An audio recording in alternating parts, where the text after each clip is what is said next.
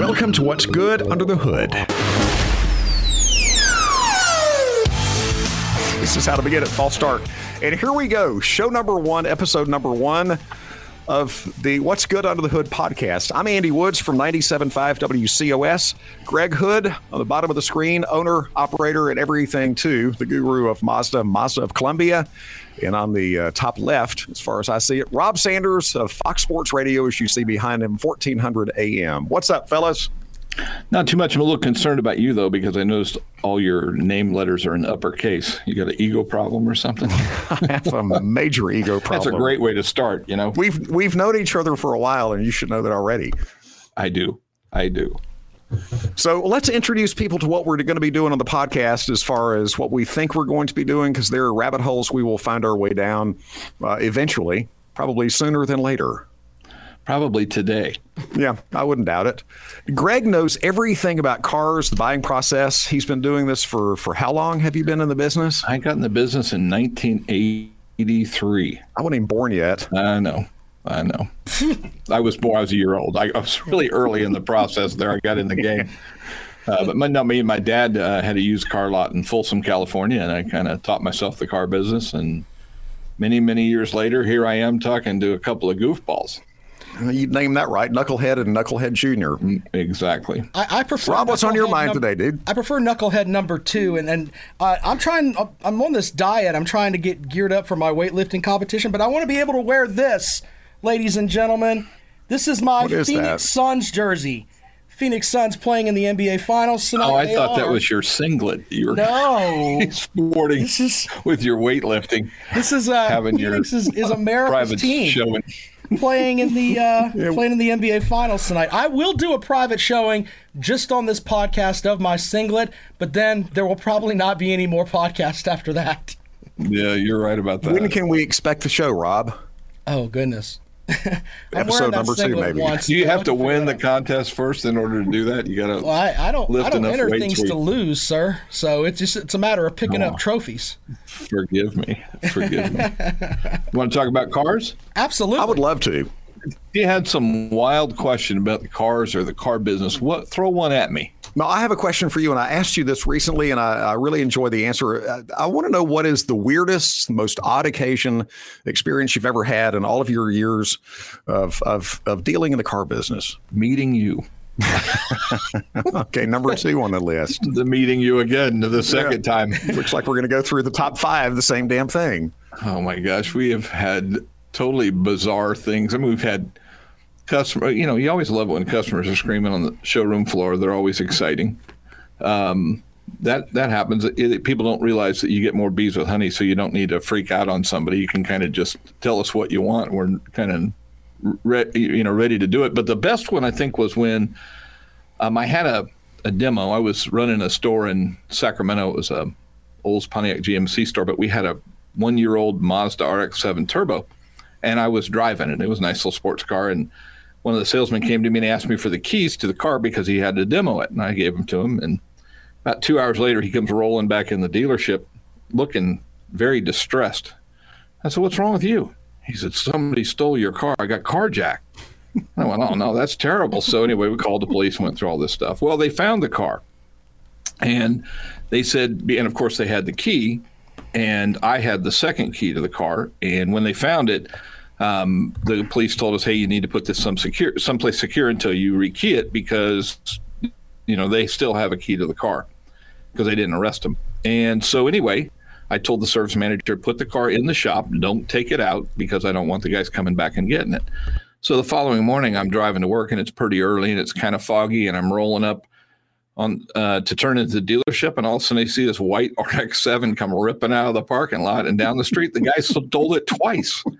So you can't beat that, and they recovered the car the second time, and they knew where to go because they had seen a picture of one of the guys in the car. So the cop came in and he asked me, he said, "Hey, do you know if this is one of the people?" I said, "Well, I didn't see him. My salesman did." So he talked to the salesman, and he pointed at the guy. He goes, "Yeah, that's him." And he goes, "It's not the other guy?" He goes, "No, it's him." So they both stole the car. The one stole it the first time that the salesman had it, and the second guy stole it the second time all because they had a picture, like a Polaroid picture in the car of themselves with their arm around each other and what they'd done. So they both got arrested for grand theft. Like dumb criminal of the month. It was pretty stupid, but they were smart enough to come back and get it. We were the dumb dealership of the month to park the thing out back when I specifically told them don't do it. So, that's the kind of stuff that goes on. There's been many, many things, but it's a great business. I really enjoy it. I was thinking Rob was going to have a comment here. Oh, I was waiting on you. I thought Andy had this look on his face like I just got a fresh haircut and I want to talk about it, but I was waiting. You guys are professionals. That was dead air. I like that. That's a great way to start. Andy, let's talk about your hair. Well, give everybody a couple glasses of wine, and they went to town, and they were drinking the wine when they cut that hair. I'm pretty sure. They were drinking vodka as they cut my hair. Yeah. So, yeah. Andy says he walks into the place to get his hair cut, and the first thing they do is they bust out a glass of wine. That's pretty strong. Well, it gets me chatty.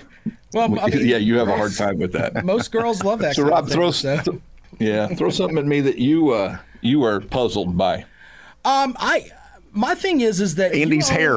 Well, besides Andy's hair, you own a Mazda dealership, but you buy used cars. Is there something to that in that you buy used cars from other manufacturers? Is it just you try to buy cars that are that fit the demographic of where you live? Because for me, if I'm a Mazda dealership, I wouldn't want anything but Mazda cars on my lot. Tell me why I'm silly if I think like that. Well, first of all, let me say it's an excellent question, something Andy probably couldn't manage to do, but it is challenging and it's also hard. So what you try and do is you try and figure out what your market is in your area. So in our particular case, amazingly enough, a Mazda customer that buys specifically a Mazda, they have some of the best credit in the industry. We don't really know why, but they do. It's, better than Mercedes, better than BMW. It's fantastic. But then we're on the edge of the area that we're in. There's still some economic struggles in the area. And so we have to buy used cars to serve our real local market as well. So we're the only Mazda dealer in all of Columbia. And that's kind of a nice position to be in from my perspective. It gives us a lot of room for growth. We have to do a better job branding the car. I would say it was kind of under-marketed for the last 6 to 10 years. And at one point, there were 2 Mazda dealerships in town, but then they closed the one. Mazda made that decision. So let me go back to the used car point. It really depends upon me. I buy the used cars that come in. We'll buy them off the street from customers, and we also take them in trade as we're doing it. We don't have any choice in what we're taking in trade. So you really have to kind of know the whole market, what's working for you, what's not working for you. A lot of times I'll buy a car. I might say that one's not going to work for me, so I'll immediately wholesale it because I might find myself spending either too much money to recondition it or I'll spend too much time trying to sell it. So we kind of have a clock running on what we do. A lot of dealers have a 90-day turn policy. We have a 60.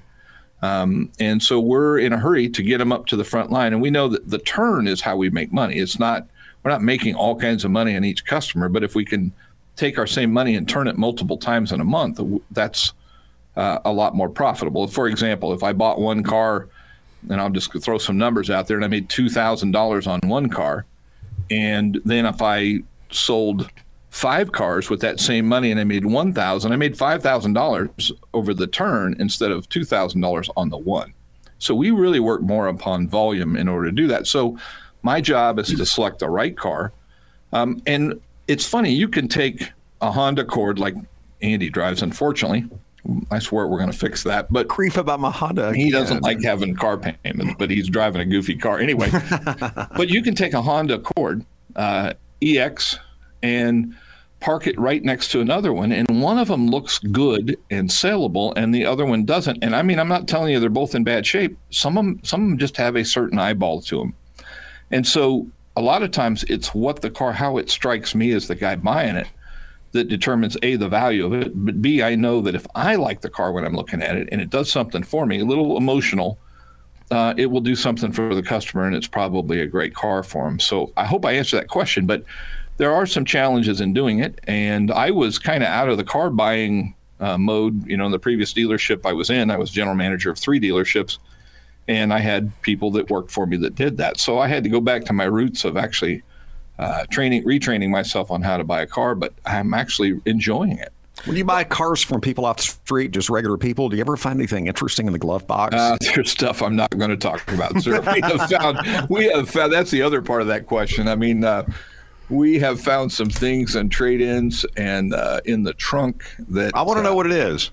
I want to know what sex toys and that kind of stuff. I mean, you always leave that behind. I guess they got no place else to put it. It's kind of hard to transfer it to your new car right in front of the salesman. Here, let me move this over here.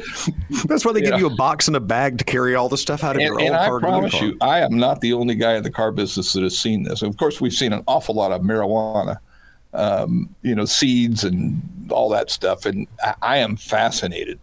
I'll tell you what really fascinates me is when people come in to trade in a car and it's absolutely just wiped out. It needs to hit it with a fire hose to clean the thing out, but yet they're out looking at the car they just bought and go, well, there's a little scratch on it right here. Well, in a couple of months, it'll look just like that one, so don't worry about it. They're just looking for something for you to give them money off the car. It's got a scratch, give me 20% No, I mean, off. It's even after the transaction. It's okay. I'm not picking on people, but that's just the way they are. They're amazingly picky on what they just bought, but they don't take care of it. So an interesting thing is if you ever have absolutely nothing to do in your life, you can go on YouTube and look at these guys that detail cars for a living. And so they'll have a guy or gal that brings in just some absolute blister of a car that I saw one, the person who owned it, and they obviously had a drug problem. They found needles and stuff in the car, but they put their cigarettes out on the center console. They ground them into where it says park, neutral, reverse. They just ground them in and left them there. That couldn't be repaired, but the guy did an amazing job. But to watch him go through the process of cleaning these cars, and I mean, they're nasty. We've been in ones that smell bad. They've got 6 kids. They're all eating in the car, or babies that are got their formula spilled on the ground. It's horrible. We were talking about that with the used cars, though. Is there a certain car that you just won't buy? I mean, because I've had bad luck with certain cars, and I would never buy X car. We won't put out there what it was, but do you have something that you just like, I'm not buying that. It's not happening. Yeah, and it really relates more to the year of it than it is the car. I mean, and I'll point one out, they're not a bad car. A Mini is a good example. If they're 3 years old, they're fine. If they're 5 years old, they're a problem. There are certain cars that once one light goes on the dash, you're expecting a Christmas tree coming right after it. So, I steer away from certain brands that I know are going to cost me a lot of money in reconditioning. I'm not afraid of weird cars. I mean, weird cars, amazing. I'll give you an example. We had a Cadillac CTS I bought, and I really questioned myself for buying it because I was on an online auction, but it really looked clean. It was a CTS wagon. It wasn't a V, so it didn't have the big motor in it, but it was a 3.6, so it had the better V6 in it. Sport suspension package, eyeballed great. It was black with tan leather, so it had all that going for it. And, I actually got it for a pretty good deal. Put the thing online. The first call we got on it was from Las Vegas. And we sold the car, and I believe it went to Atlanta, if I'm not mistaken. But my point is that the cool thing about the internet is it gives, if somebody's looking for a specific car and they're really rare and they're hard to come by, even if they're not necessarily in demand, a one-off or a two-off is an in-demand car because there's a certain percentage of the people that are looking for a car that want that one. And if you're the only one that's got it, you got yourself a car deal. What is the best way to get the best deal on a car? When you walk into the lot, because everybody wants to know. For you? No, not for me, because I'm not going to get a great deal. No, we're not going to let that happen. But is there something that a customer can do when they walk in the lot, when they walk in the showroom? Because we all think, man, I want the best deal possible. Can I bring them down? Is there a lot of room? Is there a lot of room in a car? You know what? That's the better question. There is not, and people will sit out there watching this and go, "Well, he's full of baloney." And I wasn't going to use the word baloney. I like baloney.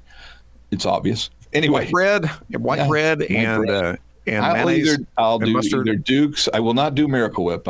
We can just count that out. So do you put like potato chips on it so you get a little crunch to the sandwich? No, it's good. I'll try it. Yeah, I'm trying to quit. Anyway, nonetheless, what has changed over the years? If you go way back into how the car business worked, back when I first started, which was before you were born. Car manufacturers used to do price increase announcements. They used to talk about the model they're coming. They would debut them. Dealers would invite people in for the unveiling of cars. It was really a big deal. And over the years, that kind of went away. And I think the reason it went away is because they got so expensive that they didn't want to ever talk about a price increase. So they tried to keep the MSRP, which is manufacturer suggested retail price. Remember those words? That's what the manufacturer suggests that we retail the car for. But what they did over that period of time is instead of raising the prices of the cars, and this is probably over the last 20 years, 15 to 20 years, they raised the invoice price of the car, the cost to us on the vehicle, they raised it significantly. So I'll give you an example. It's not my product, so I don't have any skin in the game, but Kia Forte, for example, or maybe a Toyota Corolla, and I will throw it out there, Mazda 3, they probably only have $300, $350 different margin between invoice and retail. So you're probably thinking, well, how do you make any money doing that? Well, volume for one, we have to. I mean, we sell their products. We make a profit when we sell a service contract. There's profit centers for us. And then we're also looking at the long game. We know a customer over a period of time, if they're loyal to us and we're good to them, they're going to spend about $4,500 over the term of their ownership of that car in our service department. Now, that $4,500 isn't all profit. It's just $4,500, but that's about the average. So if we're putting both pieces to the puzzle together, eventually we can, make money. The second part of that is that even expensive cars don't have the markup they used to. The car used to have 20% markup in them, and now we're lucky to see 4 or 5. And that really creates a problem. So there's not as much wiggle room. So we actually try and negotiate in hundreds instead of thousands because there aren't thousands there anymore. So hopefully that answers your question. Then I'll add to that. I can't tell you how many times in my career that somebody said, I want to see the invoice. Well, now it's on the internet. But if you go way back, they said, we want to see the invoice. You bring it out, and they'll tell you you're lying. We're not lying. We didn't print it up in the back.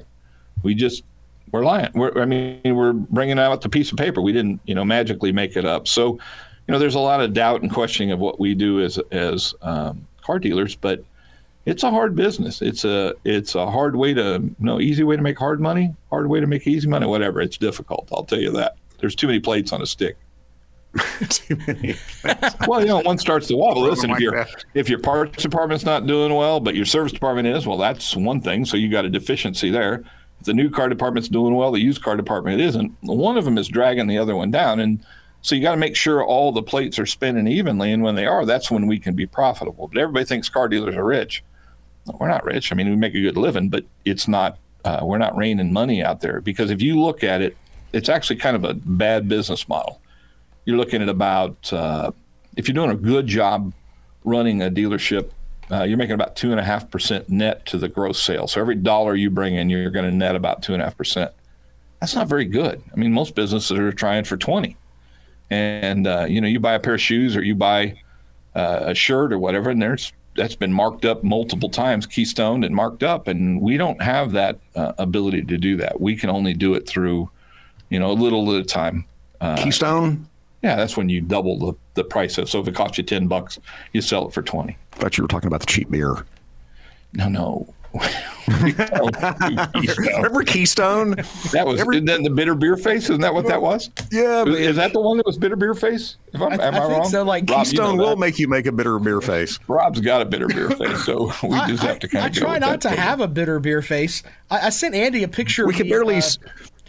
I sent you a picture of me earlier today where I was on my my mission trip, and I've got to share that. I'll show that to you when Can we you get show done. that? Yeah, I can, but I'll show it to you later on. It's kind of disturbing. I was literally doing God's work, and I looked pretty bad. It was pretty off. No, I was wearing a Carolina Panthers jersey and a Michigan hat. It was pretty bad, and you want to talk about a bitter face. That is beautiful. Hold on, Andy. Yeah, you don't look good there, brother. Yeah, look at that. Hold it back up there, Andy. Yeah. Put that back up there. Put that back up there, Andy. Put it back up there. It's up. Okay. You got it? Yeah, hold on. It is back up. Look at that. Yeah. That is You're terrible. a hater, Rob. That's terrible. And my reply, should I show my reply to that? Sure, why not? Probably not. No. It wasn't that bad. I don't think it was, but yeah, it was. Yeah, we can't see it. But I think it was like I have resting bitter I have to show this face. gift that you sent me recently. You ready for this? Oh, goodness. I don't know why you sent that to me. It was having to do with something we were talking about. It may have sad as I've seen the same one. It may have been when we were talking about you having to wear a singlet at your upcoming weightlifting competition. Oh, gosh. Yeah, well, if we could just go through all of our, see what else I can find. I'm kind of nervous about that, but we'll see. I can't show any of this. I can't show any of this. None of our conversations can be shown here because we're trying to be a family show here, and which means none of our conversations can take place there. I sent a picture to you and Greg both the other day, and I got no response from either one of you. I was like, maybe that's over the line. Which picture did you send? What picture did you send? It was a picture of a football player. I sent it to both of you. We were in a group text together, and then all of a sudden the text was going, and then all of a sudden. I know what we were talking about. We were talking about you going into the grocery store and seeing the warm nuts. Oh yeah, that's what brought that on. Hang on. What store was that? Where they had it was Circle. It was Circle K. They have warm nuts in Circle K. I was going to bring you some pistachios, by the way, and put them in my pocket, and then pull them out and go, "Hey, I think these are warm." Bring it up again, Rob. If you're just listening to this podcast, the What's Good Under the Hood podcast, then you can't see this. The video is going to be on a YouTube channel. Am I correct? Yes, that is correct. And they're the warm nuts with your warm nuts all over the YouTube channel. Assorted warm nuts, $2.99 at Circle K. Yeah, heck of a deal. I don't think I can get good. And on that note, we're going to call this one done. I want to talk about next time on episode 2 of the What's Good Under the Hood podcast with Greg. You didn't put your handle up there like you did on the practice run for the podcast. Remember, you said Big Sexy on the last one. It's just Greg now. It just was too big and definitely not too sexy, so I thought I'd take that down. I want to talk about the next time we gather, which should be soon. I want to talk about electric cars instead of gasoline cars. Cool, because there's lots to talk about there. Sounds good. This has been fun. Episode 1 of the What's Good Under the Hood podcast. Thank you very much. Thank you.